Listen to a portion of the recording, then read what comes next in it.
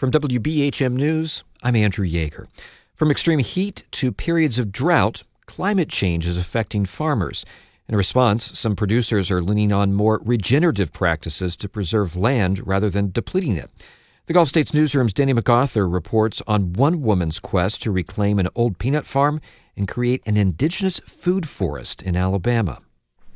So down in here is one of the springs. Both the ponds are spring-fed. Angie Como is taking me to a spring on her farm in Florala, Alabama. The ground gets muddier the closer you get to it. Don't fall. Como is showing me around Hummingbird Springs Farm. She and a group of volunteers planted thousands of trees and hundreds of plant species. It's winter, so at first glance, it just looks like overgrown grass and bushes. But what we're actually looking at is the early stages of an indigenous food forest. The whole farm is like a food forest? To understand what that is, let's talk about corn, beans, and squash. They're known as the Three Sisters. So the corn is tall, and it gives a trellis for the beans to climb up. The beans will put nitrogen into the soil, and that will help both the corn and the squash grow. The story of the Three Sisters is a smaller version of what happens in a food forest. The plants here grow stronger together. The squash leaves are very prickly, and they are big, and they cover a lot of the ground. So it's actually like giving moisture control to the soil, and it also gives pest control because bugs don't necessarily like to walk on prickly little leaves. Como says she's Muskogee, Cherokee, and Choctaw. She was born in New Orleans and raised in southeast Louisiana, but came to Alabama to farm her ancestral lands. This farm was completely clear-cut when Como first got here in 2020. For almost a century, it had been a peanut farm. That left the soil depleted. But Como saw it as an opportunity to establish a healthy ecosystem.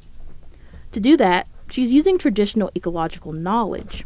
It's knowledge that's been passed down by generations of indigenous people, based on their direct experience with the environment. Yate Yabini from where I'm at. That's a good morning in Navajo. Nicholas Rajan is a natural resources specialist with the Intertribal Agriculture Council, a nonprofit that works to elevate and promote indigenous agriculture. Traditional knowledge changes depending on where you are. What works in Alabama won't necessarily work up in New York or California. That's why it's important for Como to plant what naturally grows in Alabama.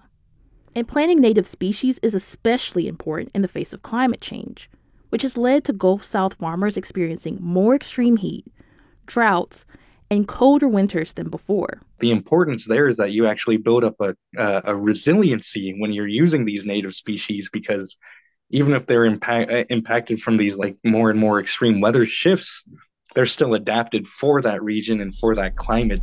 There's all the goats. Hi, girls.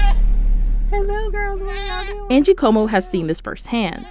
She and a group of volunteers planted 1,400 native trees here. Last winter, they went back to check on them after extreme weather, and she was surprised that they only lost 30. And she's found another sign that what she's doing is restoring the ecosystem here. So this is one right here. She points to a hole in the ground. The way you can tell it's a burrow or not, a gopher tortoise burrow, is the bottom is flat, and the top is more like a half moon or a semicircle. Gopher tortoises are a keystone species here. That means they have a larger impact on their ecosystem than others. They kick dirt out, so when they're digging it, the dirt is like, it forms like they call it an apron. So there'll be like in 2 years, she's gone from 3 of these burrows to 30. We can walk over to that little corner where I was talking about. Como takes me to her favorite spot on the farm. It's a pond that she uses as a water source. You hear the frogs? I do hear them. At sunset, it's so loud you can't even hear yourself think. Like, I'm surprised there.